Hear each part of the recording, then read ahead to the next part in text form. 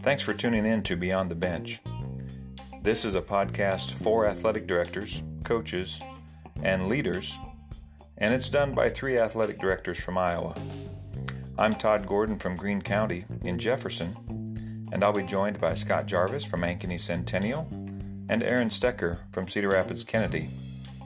If you have any questions or comments you'd like to leave us, we'd love to hear from you. You can email us at beyondthebenchgls@gmail.com. Thanks for listening, and let's get to today's podcast.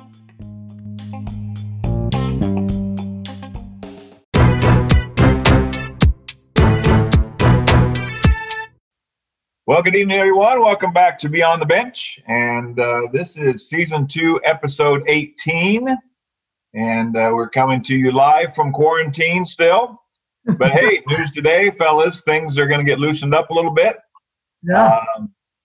Boy, that sent some people off the deep end, but, you know,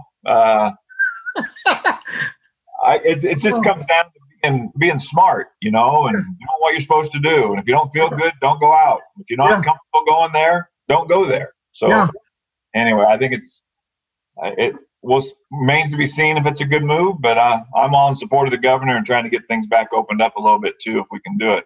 Yeah. Well, I just need that haircut, man. I need May 15th. I've seen you in a hat more the last month.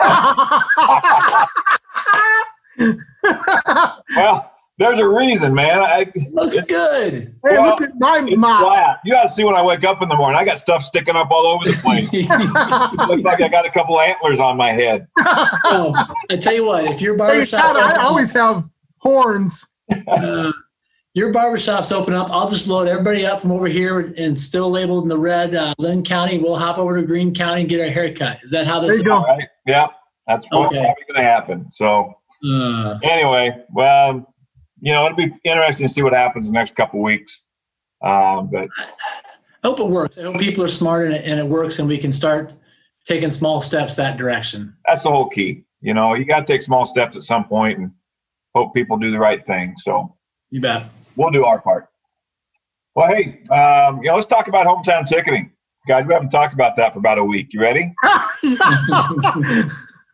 Our friends at Hometown Ticketing. Are you an AD who is interested in saving time or making your job a little less stressful? Could all use that. Are you looking for ways to improve the fan experience at your games? Well, we're going to have to. You know, we're going to do some different things. Well, this is the right time, and I suggest you take a look at Hometown Ticketing. Hometown Ticketing provides schools with everything needed to offer professional-level online ticketing at absolutely no cost to your school or athletic program. Hometown integrates industry-leading technology directly into your existing school or athletic website.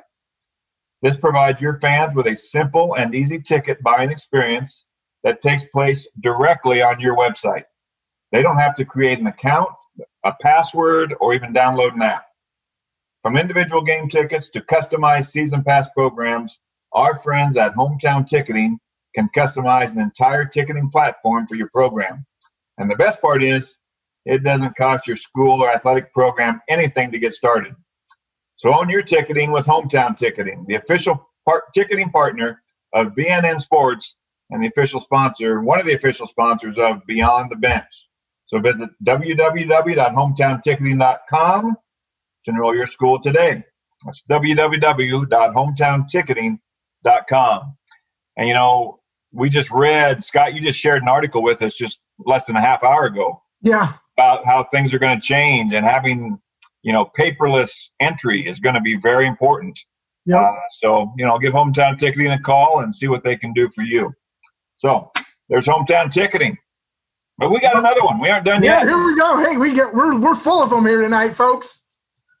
Well, I've got Gipper. First, I just want to give a shout out to Matt Glick at Gipper for giving our Iowa Girls Coaches Association access to Gipper for this month for our coaches throughout the state to recognize our seniors. That was a really nice gesture on Gipper's part. So thank you to Matthew and Gipper for that. So want your athletic program to stand out on social media?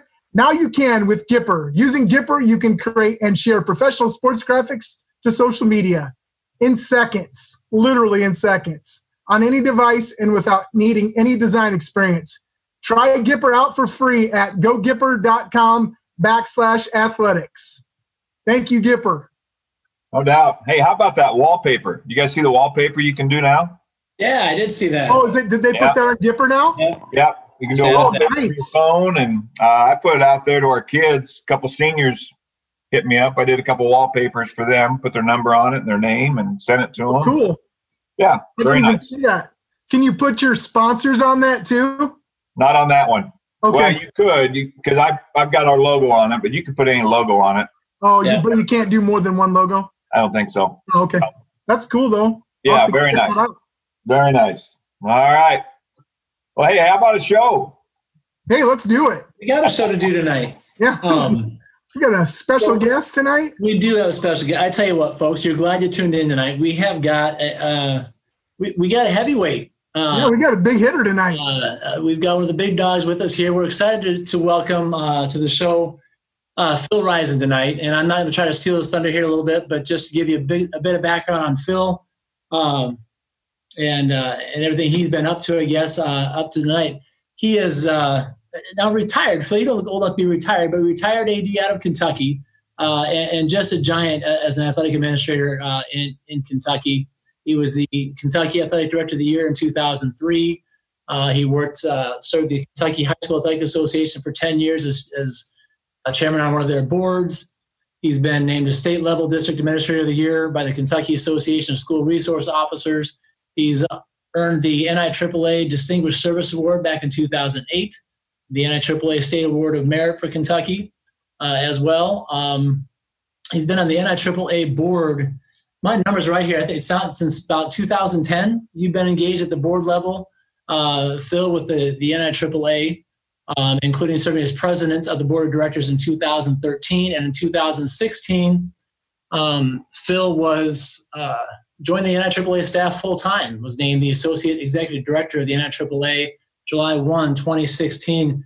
He's just been a tremendous leader, servant leader. Man, is 100% accessible at the national convention. Anytime I've had a question or just wanted to have a conversation with Phil, bump into in the hallways, he's always open to have a conversation with me and anybody there.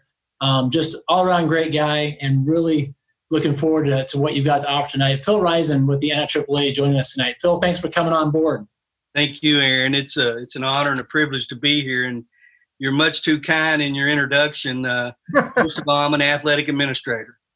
I'm a servant leader that loves to serve kids and our coaches, and at the end, what we see, the result we get and the joy of our heart is seeing our student athletes be able to have the opportunity to excel in what we hope is class programs ran in a manner of sportsmanship and in a manner of integrity that promotes education-based athletics. But thank you for those kind words. Well, you guys are doing it well, and you've been a tremendous asset. Like I said, you've been on the board as long as I can remember. I mean, I started as an AD in 2008, and man, you've been one of those folks who's just been the leaders of the organization for all that time. So I hit the highlights and the awards and the plaques and all those types of things. But just, Phil, talk about your background, your path. What got you into what you're doing and your journey to get to where you're at right now? I think, when I look back and reflect, first of all, I was blessed enough to have two wonderful parents who supported my brother and I in everything that we did, supported us in a manner that they were going to be there through the highs and the lows, but they always were very supportive of teachers and coaches. And we always, in a sense, that we were to do it right, to work hard at it. And winning was just a byproduct of doing those things. And so I reflect on that, how blessed I was. And so growing up, I was involved in all the little leagues and all the programs out there and whatever. My father coached Little League. My father, interesting, I really think this probably led to it. He was the timer, the official timer for football and basketball for my high school for 37 years. Oh, wow. And so it was a situation, we all know what it's like to have an individual that you look up. You don't have to worry about game night because they're there for a junior varsity game, for a varsity game. You never had to worry about it. And so I would always tag along. My brother would tag along. There's 7 years difference between my brother and I. So he was a very athletic as well. And so I got to follow him pretty much. And so it was a family affair. And I was blessed with that. And so from that, pretty much through high school, playing ball and whatever, I ended up going to a junior college down around Mobile, Alabama. Faulkner State Junior College, played basketball and baseball.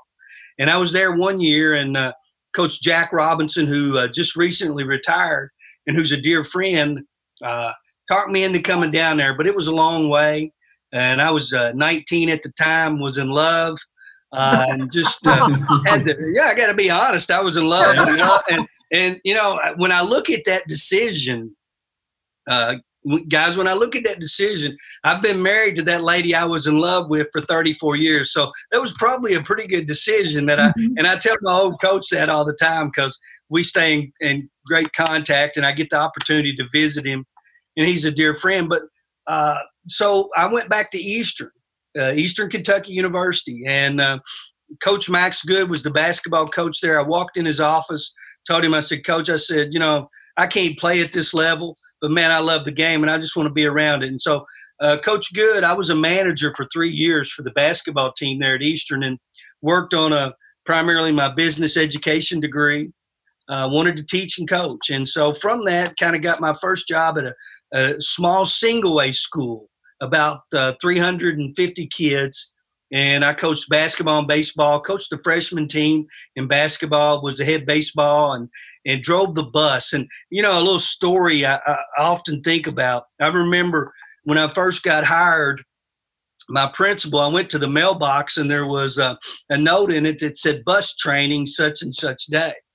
And I remember walking down to the office, you know, here's this 21-year-old, 22-year-old. I walked down to the principal's office in 1985, and I look at Mr. Goins, and I said, Mr. Goins, this was in my mailbox. I said, I have no desire to drive a school bus. I'm not interested. And I won't tell you in a roundabout way what he said, but basically he told me real quick if I was going to work at Paris High School, I was going to drive a bus, and I was going to be glad that he was letting me drive a bus. And so, you know, I did. I drove for every football game. I drove the team for football. I drove every basketball game, the freshman games, and then being the freshman coach, I also drove the varsity games. And then being the baseball coach, I drove for the baseball. And so, you know, that's when I tell people all the time, never say never. Because you don't know. And so then from that kind of area, I went to a bigger school there in Mount Sterling, about 30 miles east of Lexington, and pretty much spent most of my career there. There's a couple other stops. Gary Dearborn hired me as an athletic director, was my first AD job. And that was in 1995. And went to work at Harrison County. And then from that, kind of got the call back to go back to my old school to be assistant principal and athletic director.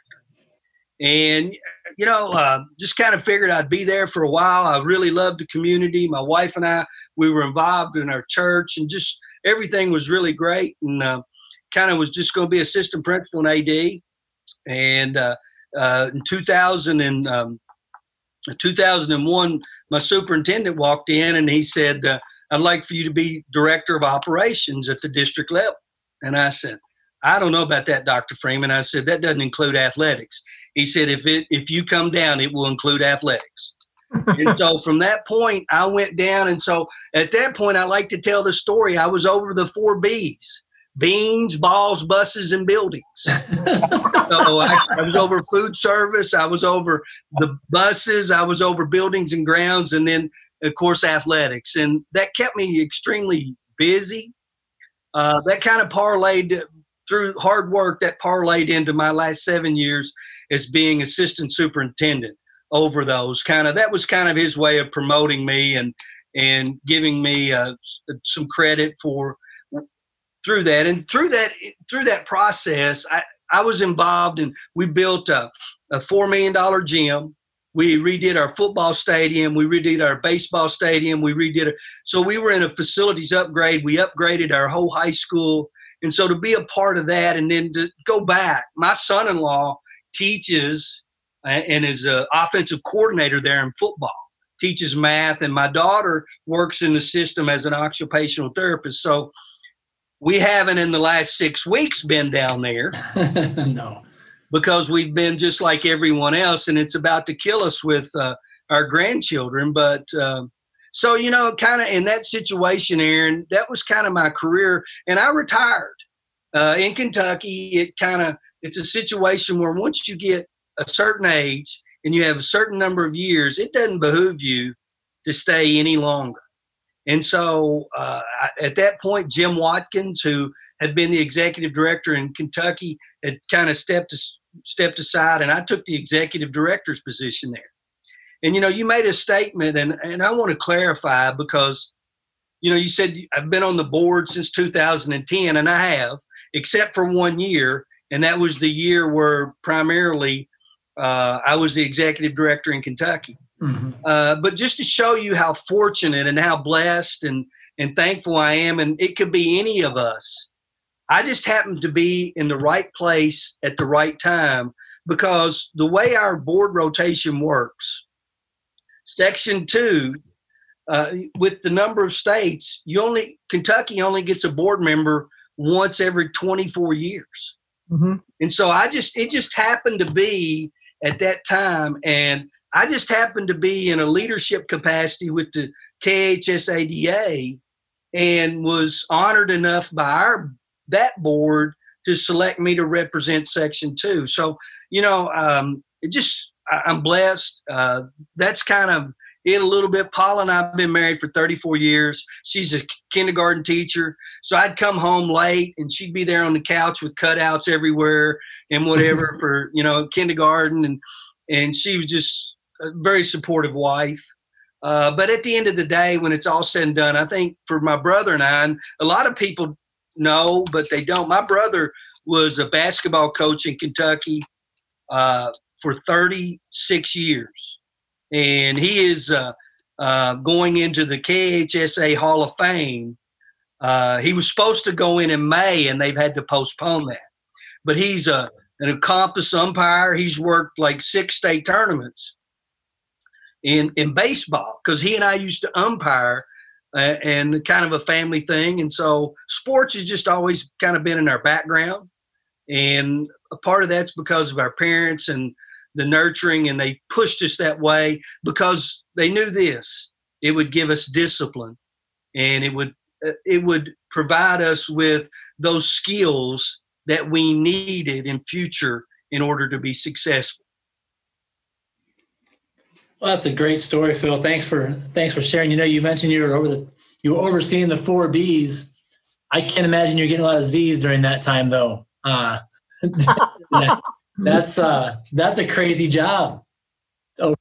Well, you're right. Sleep was not a prerequisite. Not happening. And you know, one of the things I enjoy now that I didn't enjoy then was snow.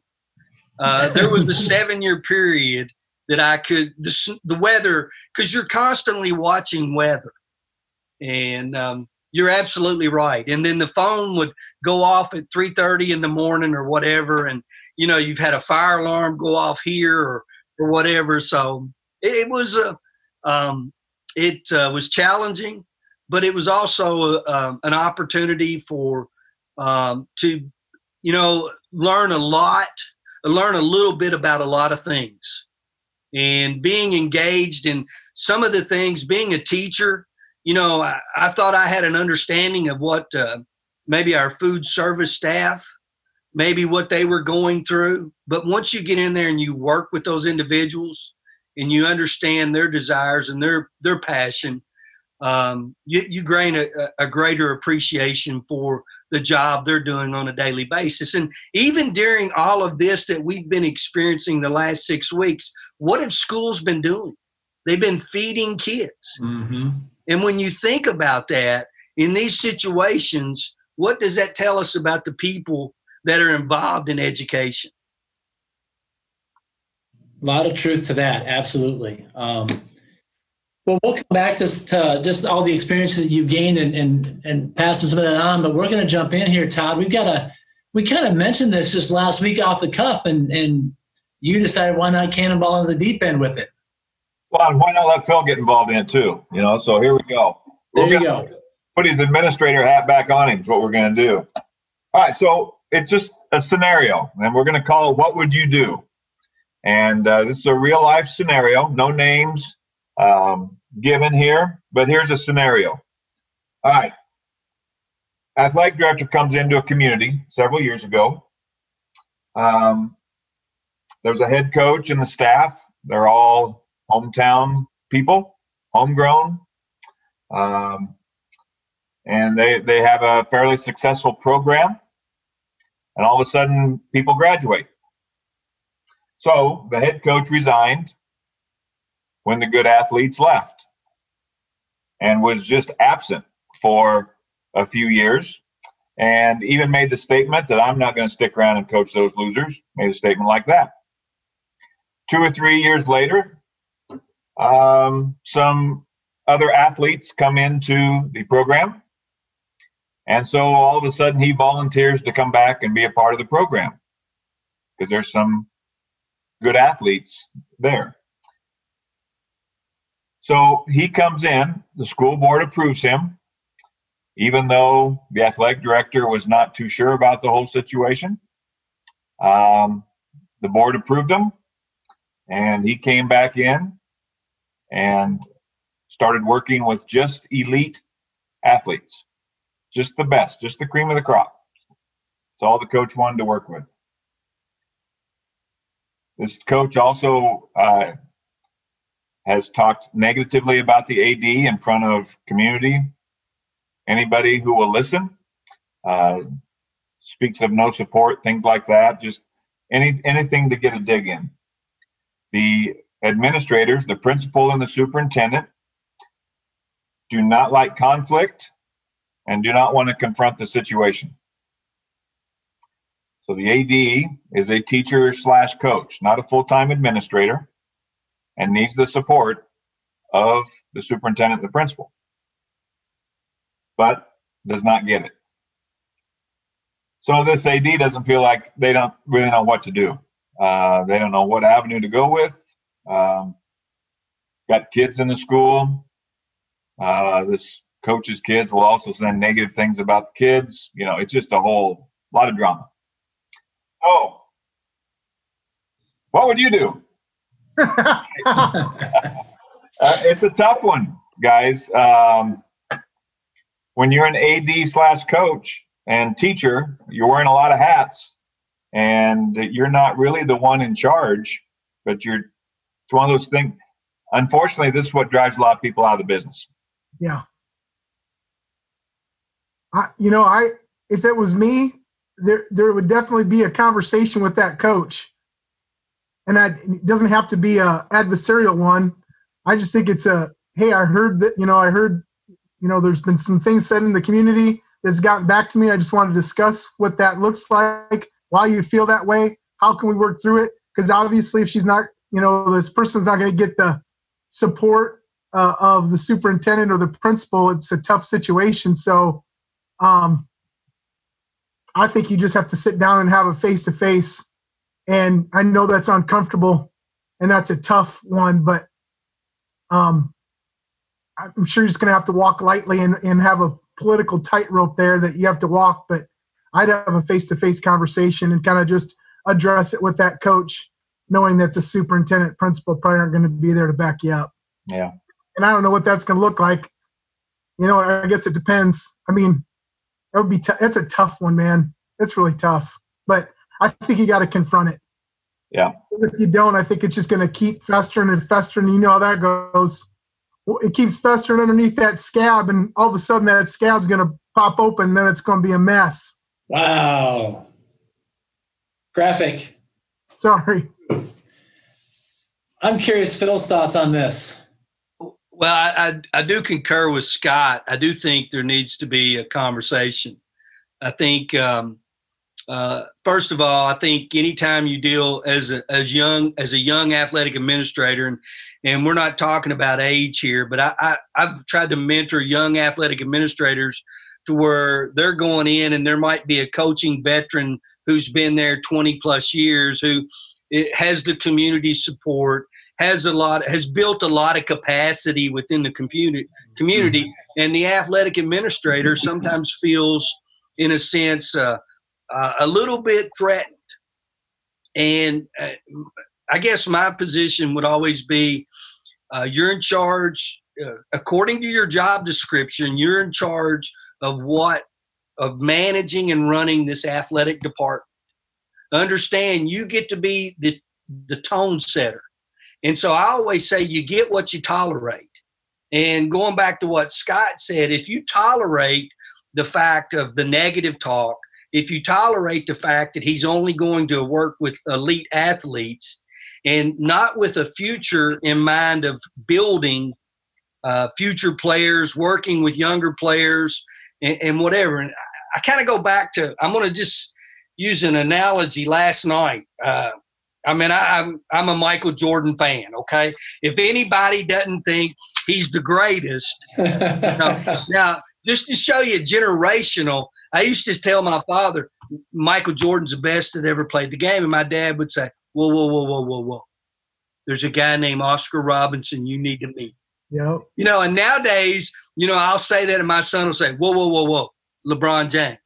I think that keeps us all going. But last night when Phil Jackson talked about the fact with the triangle offense and asking him to do less and it create more, this is a situation where that athletic administrator's got to communicate, set the expectations. I always encourage documentation, because the simple fact is, if there comes a day where I'm going to be in front of a principal or a superintendent, I want them to be able to know that this is what I've addressed and these are the conversations that I've had with this individual.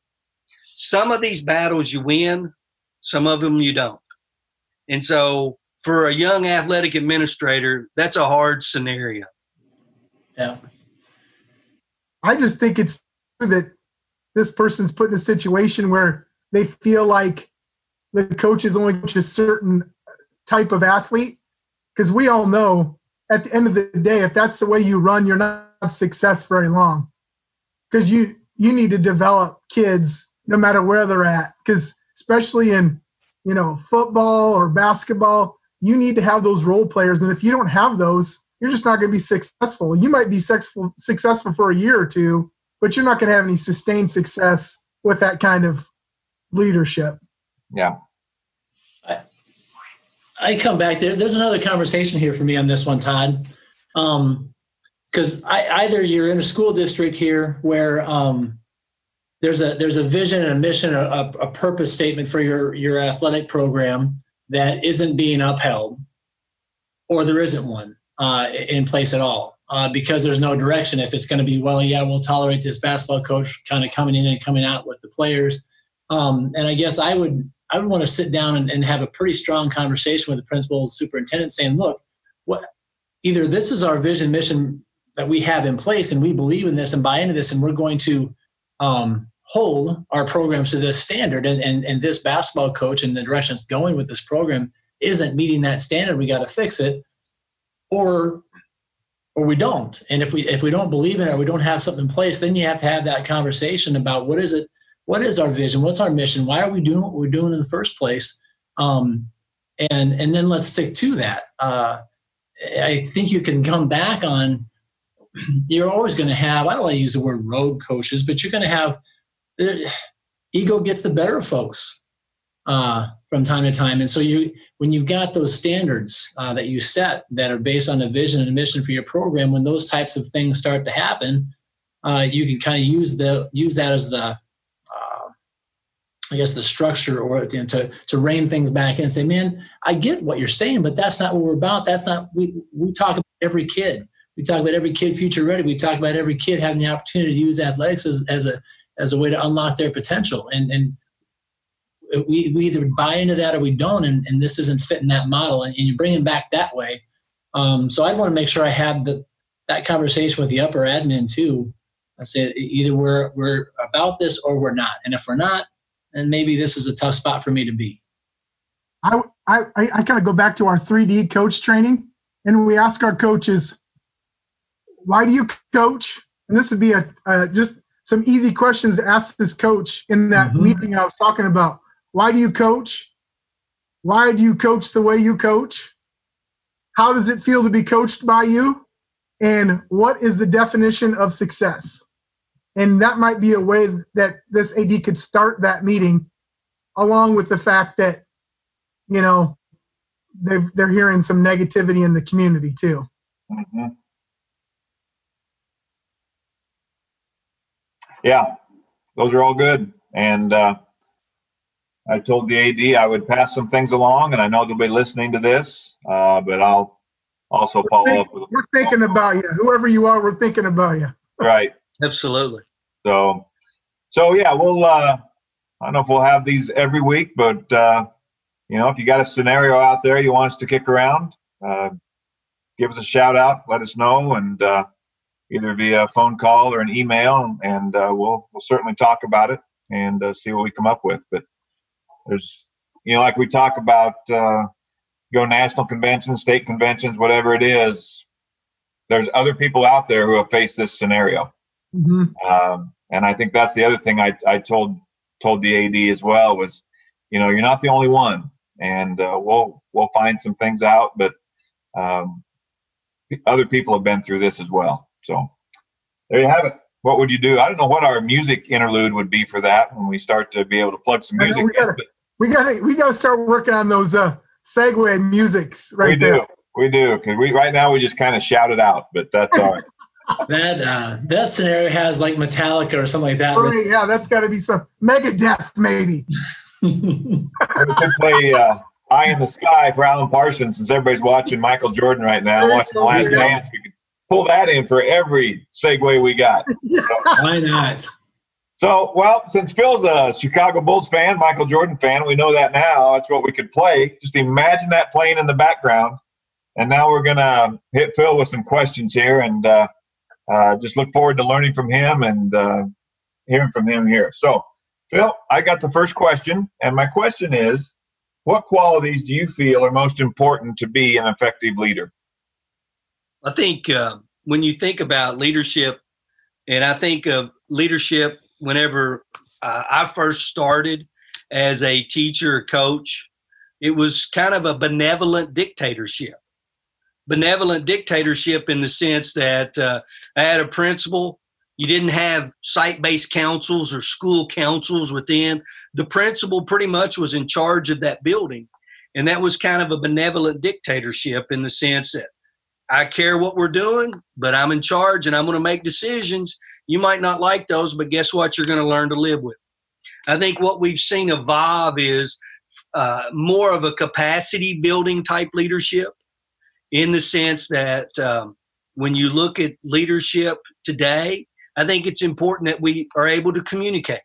I think we have to be able, that communication to me is a key. And, you know, I often think sometimes it bothers me whenever I watch on TV, and just because someone has a different political view or a view period, it doesn't mean that we can agree to disagree or find some common ground. Sometimes I long for the day whenever politicians say what needs to be said, and they say it in a manner to where they're not worried about which side of the fence is on. So communication to me is a key. Integrity. I think you have to have integrity in the sense that they have to know that you mean what you say what you mean, and you're going to do what you say you're going to do. And if I tell you I'm going to do something, I'm going to be there to do it. I'm going to back it up.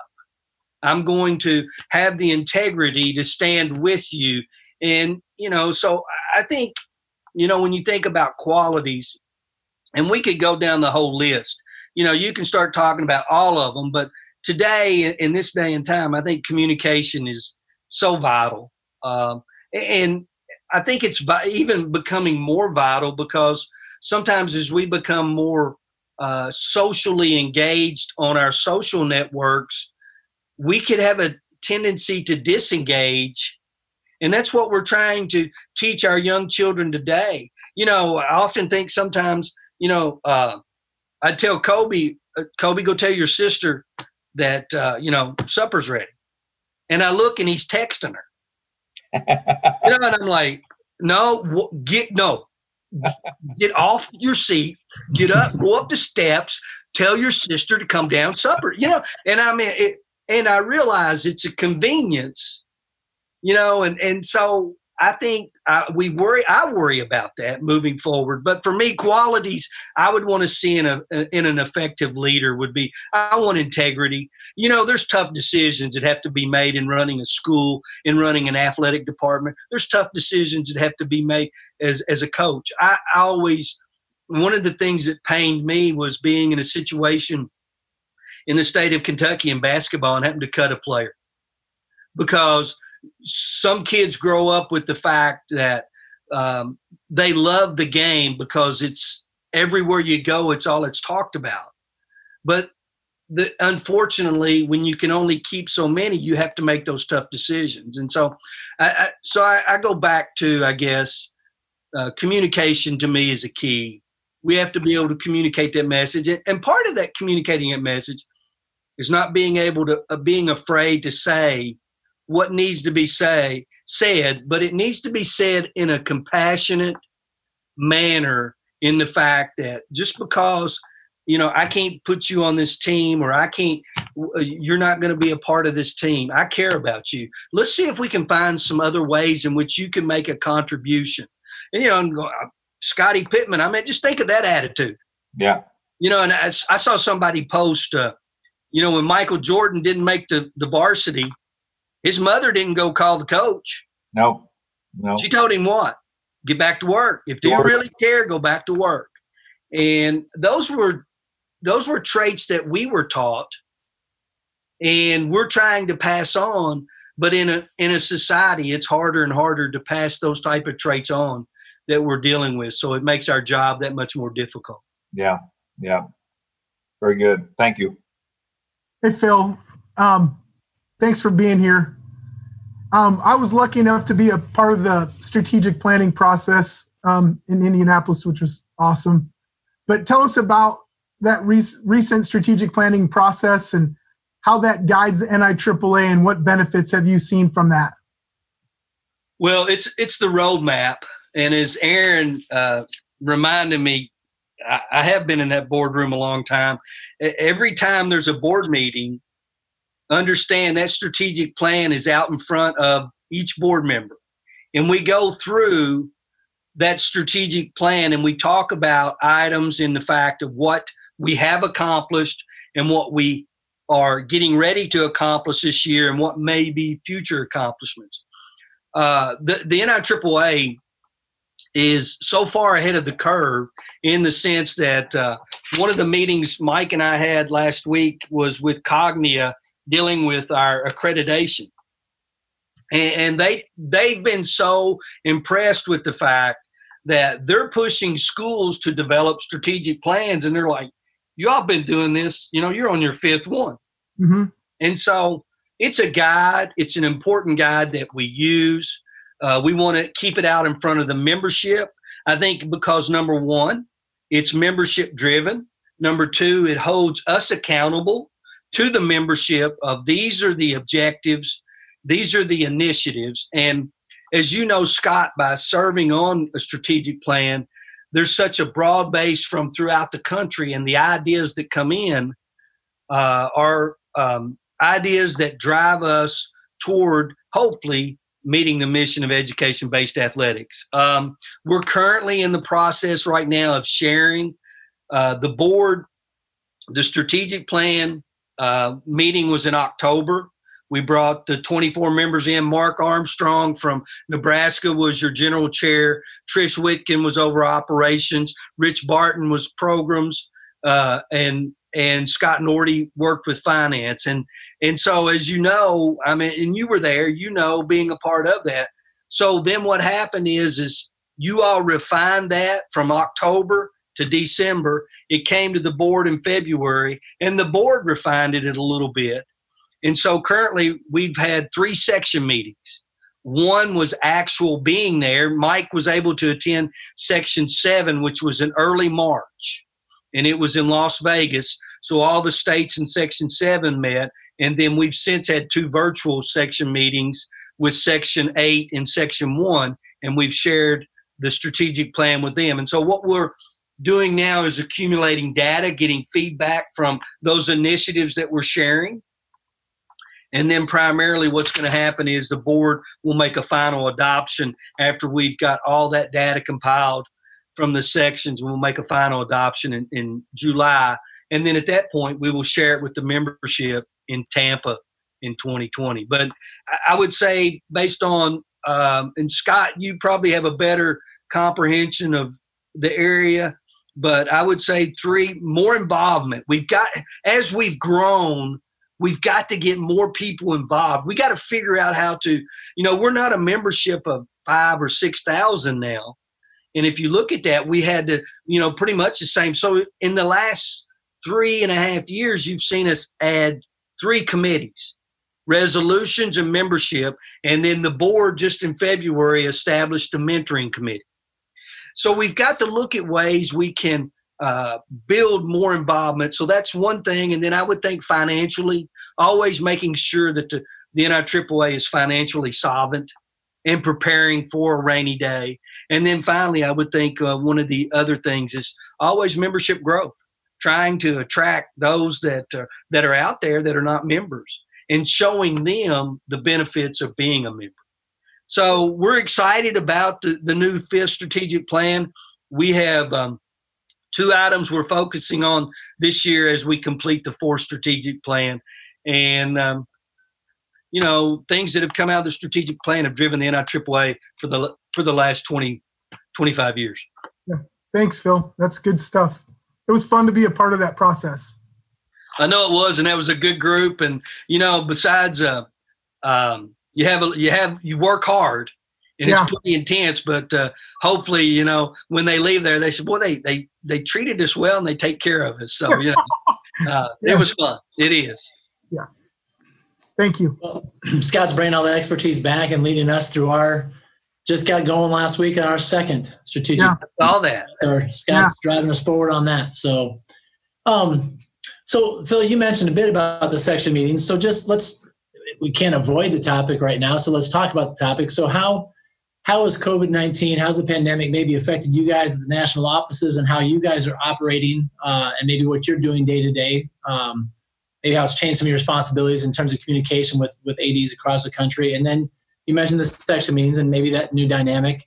And then maybe how you're looking ahead towards potential late summer, fall implications. Well, as you know, Aaron, one of the first things on March the 13th, whenever we kind of disassembled as a group, and we kind of had our final staff meeting, we were breaking off to start working from home. The question, Mike and I look at each other and we're kind of, are we ready for this? Are we prepared? Are we, and so we kind of made a plan where he and I would maybe come back into the office, once and whatever. And what it ultimately ended up involving is we didn't have to come into the office. Our staff has been phenomenal in the sense that I've sat here in my I call it my dungeon, my office basement. And it's, I've kind of got used to it, kind of where I kind of like it a little bit. It's got a treadmill over in the corner. I got a TV over there. I'm able to do some things. And I don't have a window. I miss that. Okay. But we've had to do some things. It's forced us to do some things. But our first concern was the membership. Our first concern was our athletic administrators who are out there, and to borrow an expression, just kind of sitting in the wind. And we're thinking, okay, so then you start looking at what do we have we can offer. We currently, right at that time, had webinars taking place. They were our regularly scheduled spring 2020 webinars. So we looked at that and we thought, okay, but those webinars we have scheduled primarily for us when we're working. because we're offering those primarily after hours a little bit. So we looked at trying to offer webinars. And then the brainchild is we got to talking about it as a staff is, we had these excellent workshops at the national conference that and I know that if I go as an attendee, the most I can probably attend if we have 5 sessions is 5. Now I can go back and pull some of the PowerPoints and whatever once we post those on our website, but yourself, unless you're actually in there getting that and being fed, you don't really get the full value of it. So at that point, we reach out to the Steve Thorneys and to the Aaron Steckers, and we say, hey, you did a workshop for us. It was a great workshop on leadership. Would you be willing to share with our membership? The workshops have been phenomenal. Today, for example, we had a workshop. We had 200 in there. I think when you and Thorney did yours, Aaron, I think there was 275.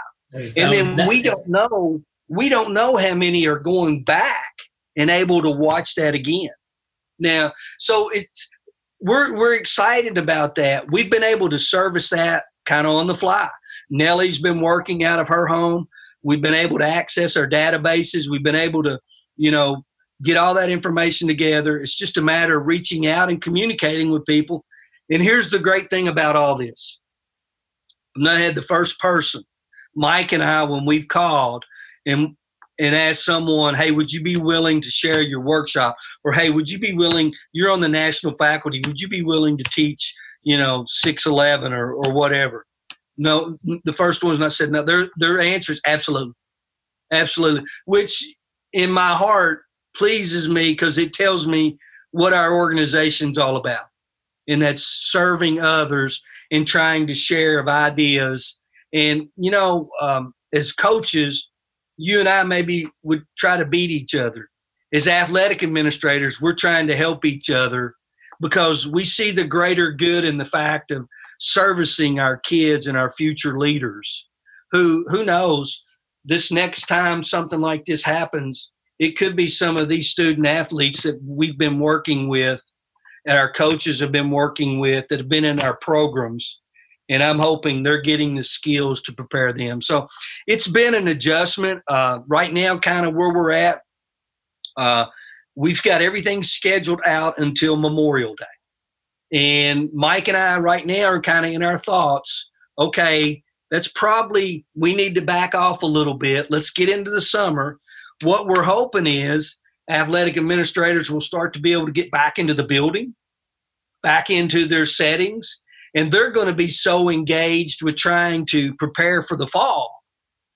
We hope that they're preparing for the fall, that at that point they don't need any additional training or there's not us sitting in front of a computer. It's more of us actually being on site and managing our programs and making preparations for the fall. Our board meeting in July, right now, we were going revisions, publications, all of those we're doing virtual. Our board is going to meet again in May the 15th and make a decision on whether they come in. They wanted to wait until that possibility. July is always a busy month for us. And so we're going to do revisions via virtual. So if anybody comes into Indianapolis this year, it will primarily be just the board. At this point, that decision hadn't been made. I saw the other day, I don't know if you all have seen it, the Federation's summer meeting. They've gone virtual. And so they were going to be in Denver, I think in late June, and they've gone virtual. So it's not – we're having a great conversation tonight. I'm able to see you all, and that helps. But I would rather be sitting across the table from you, talking to you, drinking a Coca-Cola or whatever, and just kind of, I just, to me, the personal engagement is what's so valuable in our business. And, I was talking to an AD today, and I said, boy, the hugs when we see each other in Tampa are going to be a little bit different than they have been in the past. Yes, they are. They should be. I hope they are. Follow-up question real quick on that. Just are there some things that have been born as a result of this that you guys think you'll look at as a board and say, that works, and we're going to stay with that in some way, shape, or form.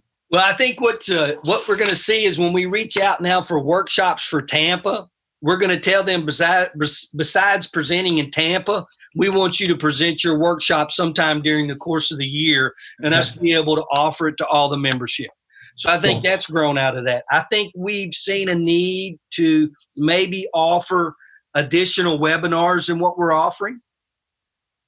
There's a balance there, Aaron, and the balance we want our states to teach.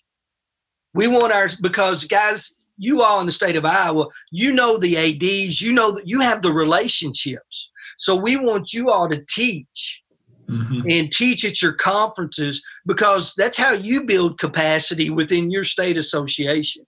And so I think we're going to look at that a little bit. We don't want to offer, and that's kind of like online learning. Our online learning is taken off during this time because there's been a lot of downtime. But I think you'll only see us ever do online learning just for our core courses, because that leads towards certification. And by the way, while I'm thinking about it, I think, Todd, congratulations. Absolutely. That is awesome.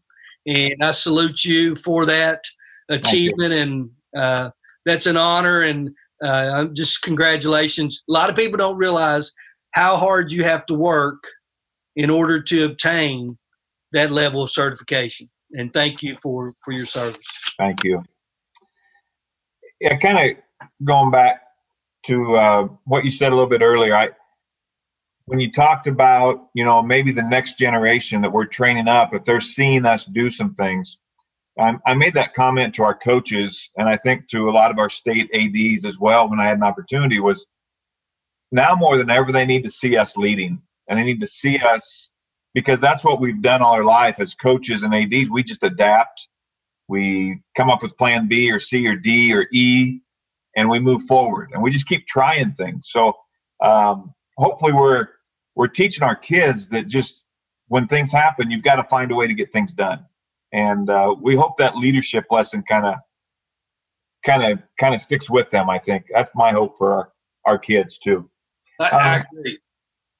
Phil, as you work with ADs and other associations, state associations around the country, what are one or two areas you would challenge us to continue to improve at, or to focus our energy on to be better at?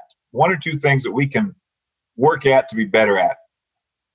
I think one of the things that probably concerns Mike and I, and I think the most, is that the turnover rate in the country and in the athletic administration profession. And you all shared a scenario there that when you think about that scenario and you look at the age demographics of our athletic administrators, mostly the age demographics is plus 40 and above.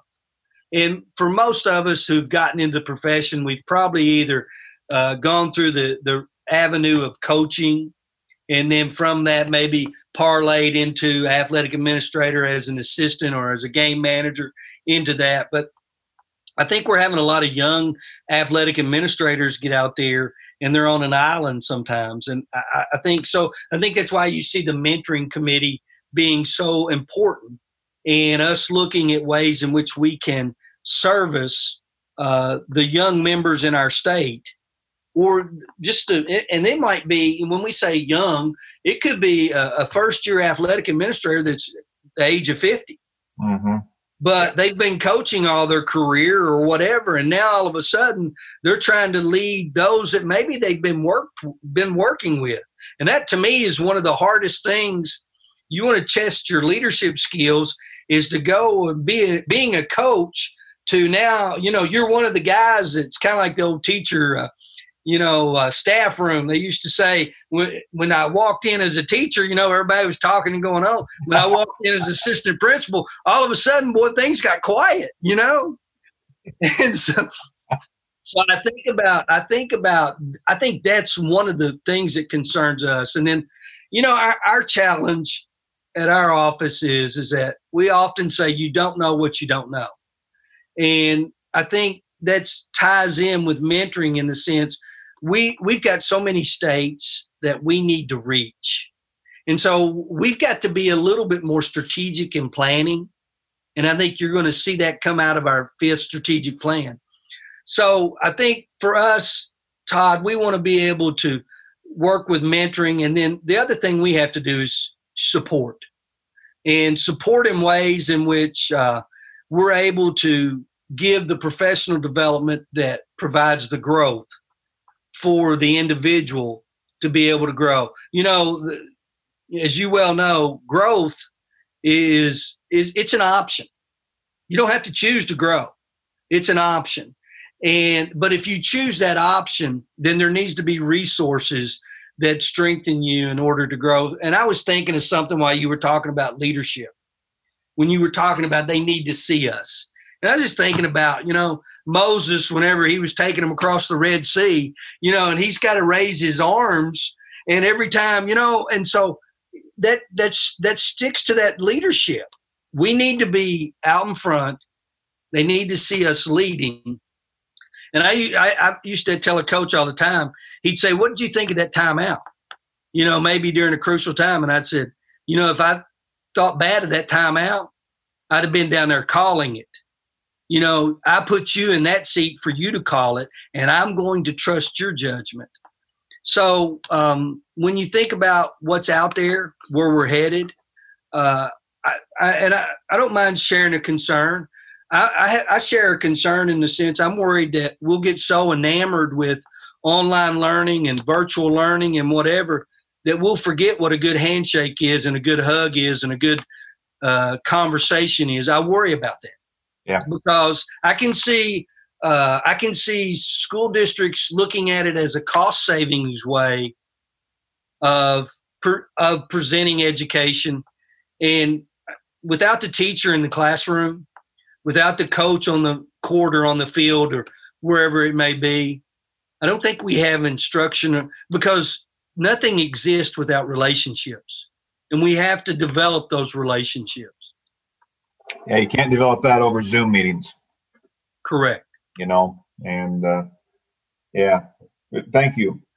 When you made the point about, you know, some other states you've got to reach, that's kind of how we become at the state level, because we have some sections of our state that we've got to figure out how to reach, that we just don't have. There's 2 in particular we don't have involved like they need to be involved. So that's a great segue. Yours is just on a bigger scale, statewide. Correct. Ours is regions of our state. So I think anybody who's listening from another state knows there's regions of their states they've got to reach too. So that's a great parallel. Thank you for that. Well, and Todd, we used to have that in Kentucky. We would have pockets of excellence, but then we would also have those pockets where they're not joining. Why? What message are they not getting? And so, you know, you're right. And it's just, we look at it from, it's kind of like looking at it from a perspective of, you know, being a high school person who taught in the high school, coached in the high school, was an administrator in the high school. When I went to central office, I found out there was elementary and middle school. You know, and I mean, and of course, my wife, she laughs at that, because I used to, you know, I'd tell her all the time, I'd say, golly, you are wanting to, you know, every time, you know, I walk into the elementary school, those little kids, you love them. But I can't be the one where I feel them on my pant leg. You know what I'm saying? Hugging me and whatever. So it's just, we have to look at that at a perspective of, how can I serve an underserved area better? Yeah. Great point. Thank you. Phil, could you share an inspirational story or a situation you've come across in your travels serving the NIAAA that really sticks with you and now impacts the work that you do for the NIAAA? Well, I don't know if it's inspirational. It's inspirational to me. When I think about when what we're just talking about. As I shared earlier, I think about the fact that all the athletic administrators in the state of Kentucky that I served with and I worked with and I would go to the conference with, and we would sit there in the vendor hall and we would talk about these scenarios that you've talked about or whatever. Yeah. I think about Jim Watkins, who just kind of, you know, saw me there and he said, hey, you know, we could really use you to do this. And it was just a little tap Mm-hmm. And it was just a little guide, and it was just a little pool. And I'm thankful for that. I'm thankful, one, for Jim having the confidence, but I'm also thankful for the fact that I had enough confidence in myself to say I want to be a part. Mm-hmm. Now, that's not inspirational. I'll share with you just something that today I got a note from an AD that I served with on the board my first year. And I love him dearly. He's in the Atlanta area, and he coached football. And when he was coaching football in college, he played at Eastern. And so we were serving on the board, and we're driving to dinner one night. And we got to talking about that, and we found that connection. And he talked about, Phil, what is that smell when you're at EKU's football stadium? And I laughed, and I said, well, Coach, I said, that's our ag farm that is purposely planted to be right over by the visitors area. I said, strategically, that is planned. Coach Kidd has done that on purpose. But we got to talking about hope and the word hope. And today he sent me a note that said, just want you to know, hope still exists. It's still alive. Don't ever let it out of your sight. And when he went off the board, he gave every board member that 4 letters, HOPE. And if you walk in my office to this day, there you will see those 4 letters. And so it brings me back full circle in the fact I didn't know this guy from Adam. But from a relationship standpoint and finding the connectivity of we care about kids, we care about our coaches, we care about programs. And, I developed a relationship there that's a lasting relationship. And I'm thankful for that. And the NIAAA was a part of that. Our state AD associations are a part of it. I often think, I would love to see everybody be able to attend a national conference, because I don't know. It's hard to tell it until you've been there. Yeah. Because I can tell you when I first started going in 1995, I was wore out by the time I left to go. And when I came back, it was like, I had been shot up with adrenaline. I was ready to go. Yeah. I had all these ideas. And you know what? It's what you get when you're around like-minded individuals who believe in the same thing you believe in. Yeah. And you can't put it into words. Yep. I agree. Thank you. Absolutely. All right, Phil. The first of the 2 questions we ask all of our guests when they're on the show with us. So if you could go back and talk to a young Phil Risen, knowing what you know now, what would you tell him and what advice would you give yourself? First thing I would tell him is be patient with the process. And the reason I would say be patient with the process, Proverbs 16:9 says, in a heart, a man plans his course, but the Lord determines his steps. And I didn't share with you earlier, during that 7-year stint that I was an assistant superintendent, I interviewed for 13 superintendent's jobs in the state of Kentucky. And of those 13, 7 of them I was finalist. And I always was told, hey, you did a great job. You're going to be a great superintendent someday. We love your passion. We we whatever. And it got to the point to where after a while you start to doubt yourself. I can remember going for an interview and my wife saying, this is it. This is it. And I'm saying, you're sure? I'm not. And I think for me, that journey, I think God knew all along. Sometimes he takes some of us the long way. And, and I say this, Aaron, the reason I share this with you, I didn't think, if you'd have told me in 1985, someday I would have told you in 1985, I'm going to coach for 30 years. I'm going to teach business, and that's it. You know, I'm good with this. And it just seems like that journey takes us different roads. And so for me, I never thought about being a superintendent, but when I came an assistant superintendent, my superintendent said, "You need to go into the superintendent pool." I said, "Dr. Freeman, I'm good. I have no, Phil, you need to. You're superintendent material, you need to." And so I asked him after the 13th time, I was told no. I said, "Do you still believe that?" He said, "I do. But when this job came and I was offered this job, it was kind of like the floodgates had opened, and I could see that vision that I was blinded from." And so I don't, I'm a man of faith.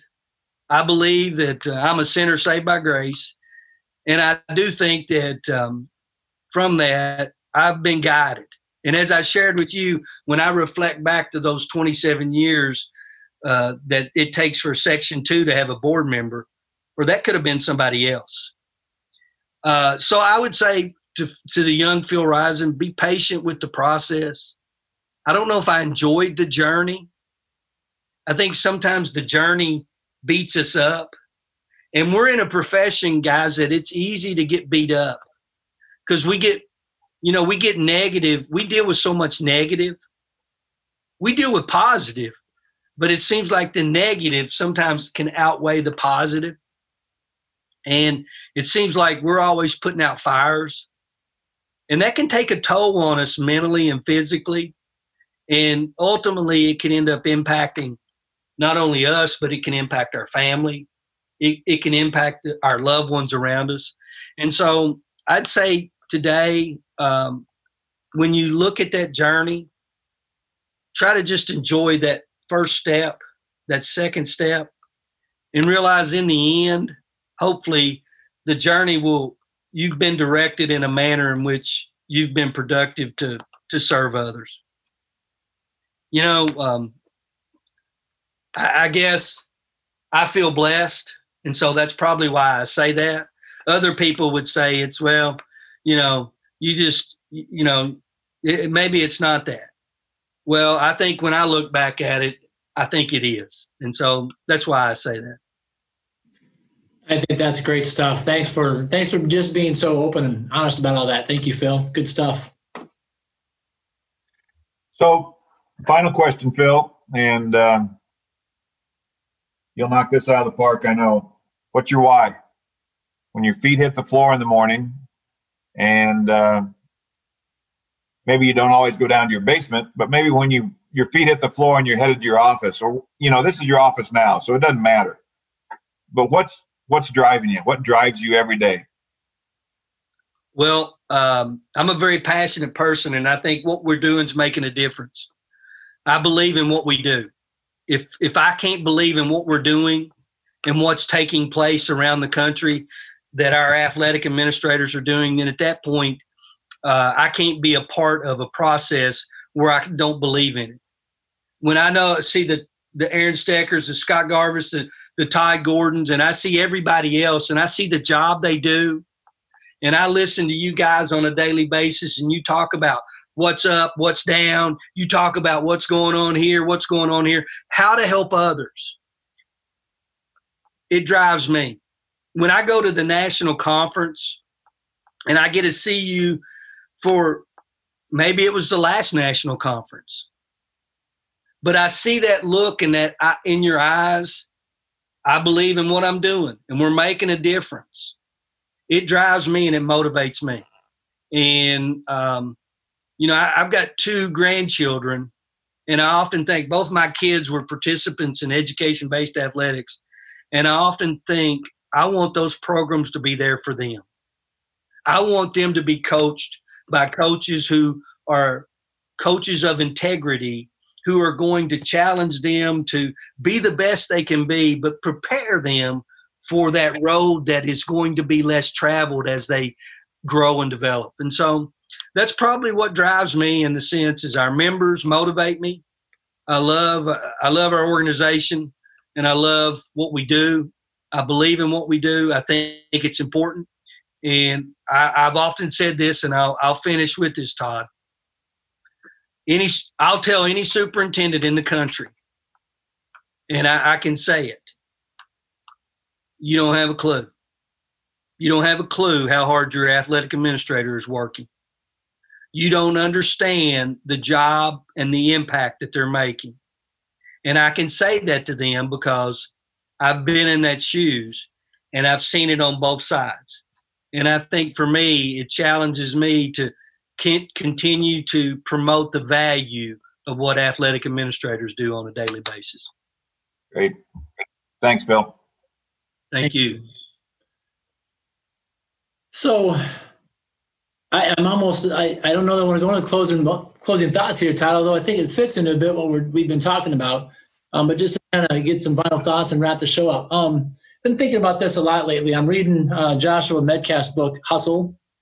Right now is one of my books I'm working my way through, and came across in the chapter I was reading here this morning. And I shared it out on my Twitter account, my Instagram accounts today as a challenge out there to our community. But the quote was this: is the real key to unlocking your potential, greatness, is a willingness to say yes to what most people say no to, and a willingness to say no to what most people say yes to. And I'm thinking about Phil's story today and his journey today, and times he stepped up and said yes, even though he knew it was going to be hard, you knew it was going to be tough, you weren't sure how that journey was going to turn out for you, but you said yes, and you got into it, and you did your best and came out better because of it. I've been thinking a lot here the last few weeks about what comes next. And I feel like we're going to have this window of teachable moments, this window where our kids and our community and our parents are going to be sponges, ready to just soak up whatever we're willing to offer them. And how are we planning to use that as ADs and as coaches and as schools? How are we going to use that to pull them in even closer? What we're trying to get them to do, which is be a person who is willing to say yes when it's tough, or no when it's tough, because it's in your best interest of becoming the best person you want to be and becoming the best teammate you want to become and the best version of yourself. And so I just have been thinking a lot about how are we going to take advantage of that moment, that window, because when they're teenagers, that window won't stay open very long. But when that window is open for us, how are we going to take advantage of it? Curious you guys' thoughts on that. Yeah, I think the key is, like you said, we can't show up whenever we're allowed to show up and say, okay, now we go back to work, because that's going to look totally different. We have to somehow anticipate what that looks like. It's like the article Scott just sent out about when they come back to our stadiums in the fall for football, we aren't going to be able to crunch them together. How are we going to – we need to plan now for getting in. Your ticketing. We may sell more, online tickets now than ever, digital tickets. How are we going to work concessions? Are we going to have people in the concession stand and then people piling around there at halftime? These are things that, at the high school level, we have never thought of, but we've got to think about. And I guess that's a great quote, and that's deep at a lot of levels,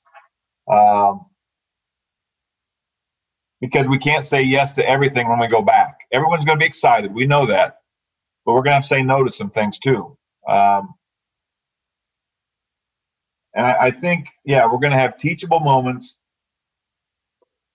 The thing that always comes back to me too is when things start to spiral a little bit and they get so busy, I think we'll be able to pull back to, remember when you had that time with your family?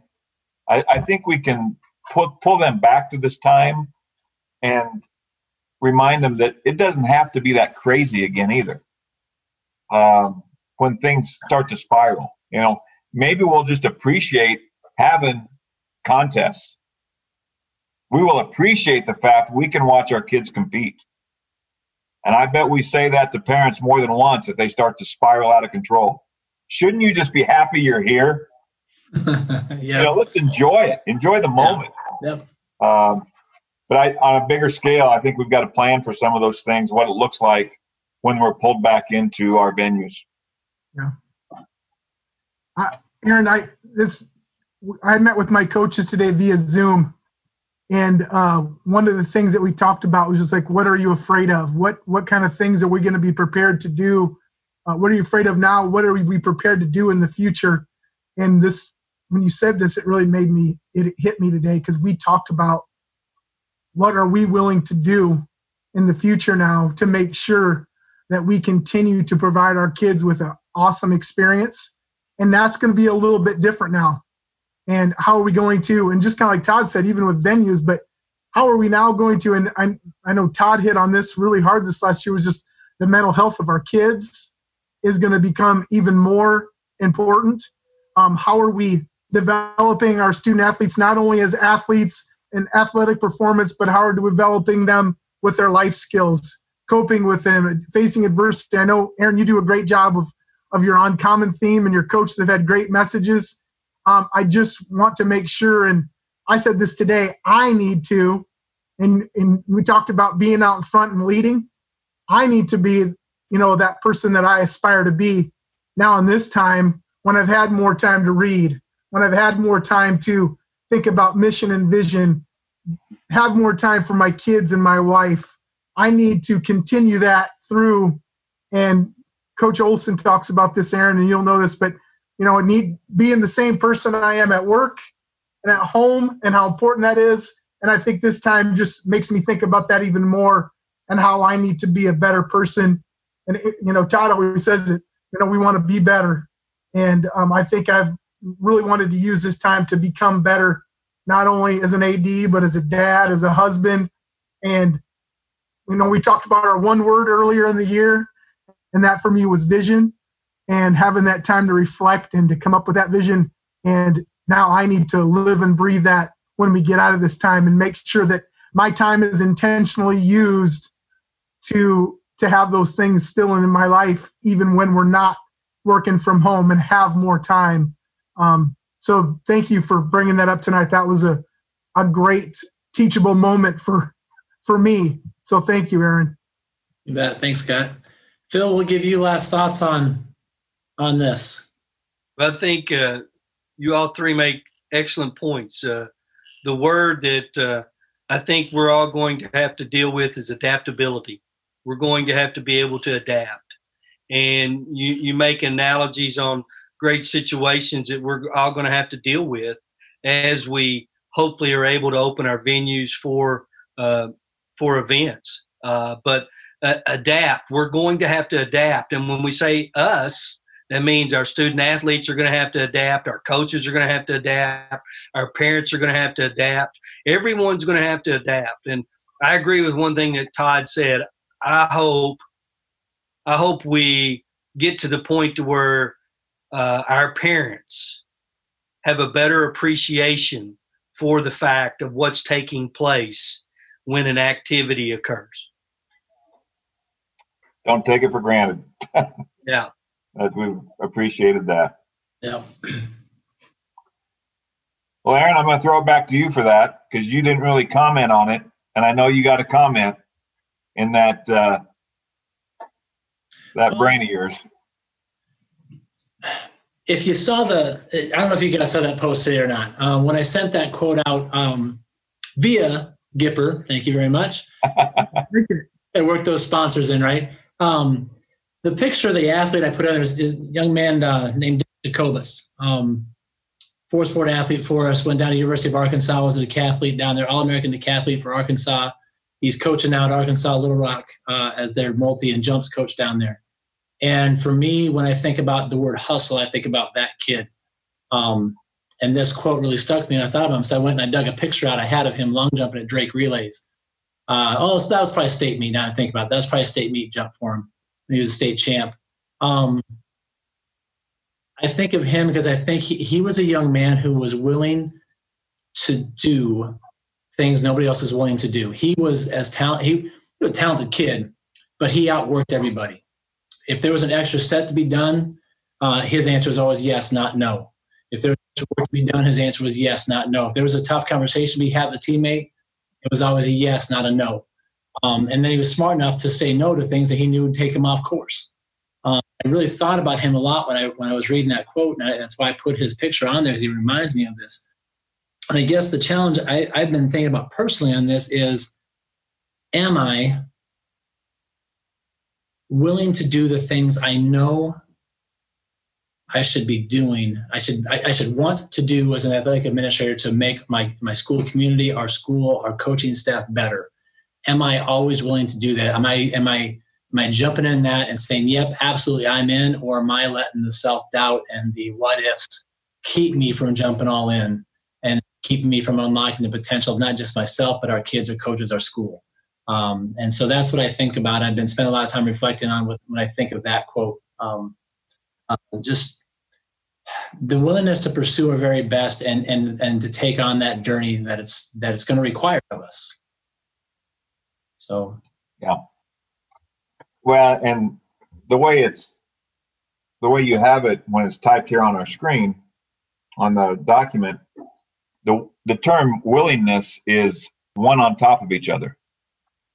Yeah. Which comes back to a choice, a personal choice on a lot of things. Personally, like Scott said, personally, professionally, that we have to be willing to say yes when we need to say yes, or say no, and willing to say no when a lot of people say yes. I just find it interesting that willingness is on top of each other right there too. Yeah. I'd like to say I planned that, but no. Yeah, that's the word that keeps sticking out to me. So anyway, thanks. That's a great one. Phil, thank you, man. God bless you. We appreciate having you on. It's been inspiring for us, and thank you. Thank you hope for you the get back to work. Thank you for the opportunity, and thank you all for what you do daily. Appreciate you so much. Thank you. Thanks, Phil. Aaron, Scott, good to see you, and see you again next week. Reminder, next week, boy, I'm not back to back. I mean, yeah, we have two heavy hitters in a row. And Scott, again, remind us who we got on next week. We have Marty and Vicky Burlsworth, story of Brandon Burlsworth, and then awesome. Arkansas head coach Coach Tice from Arkansas. So we got a nice show again next week. So yeah, that'd be awesome. That'll be fun. What a story! Yeah, awesome story. So if you haven't watched the movie Greater, this would be the week to do it. Watch that movie. I'm going to watch it again and just to brush up again. But we look forward to having them on next week. So anyway, thanks, guys. Appreciate you. Thank you again to our sponsors, Hometown Ticketing, to Gipper, and also to Varsity Bound. And a big thanks to Varsity Bound as well. Appreciate them and their support.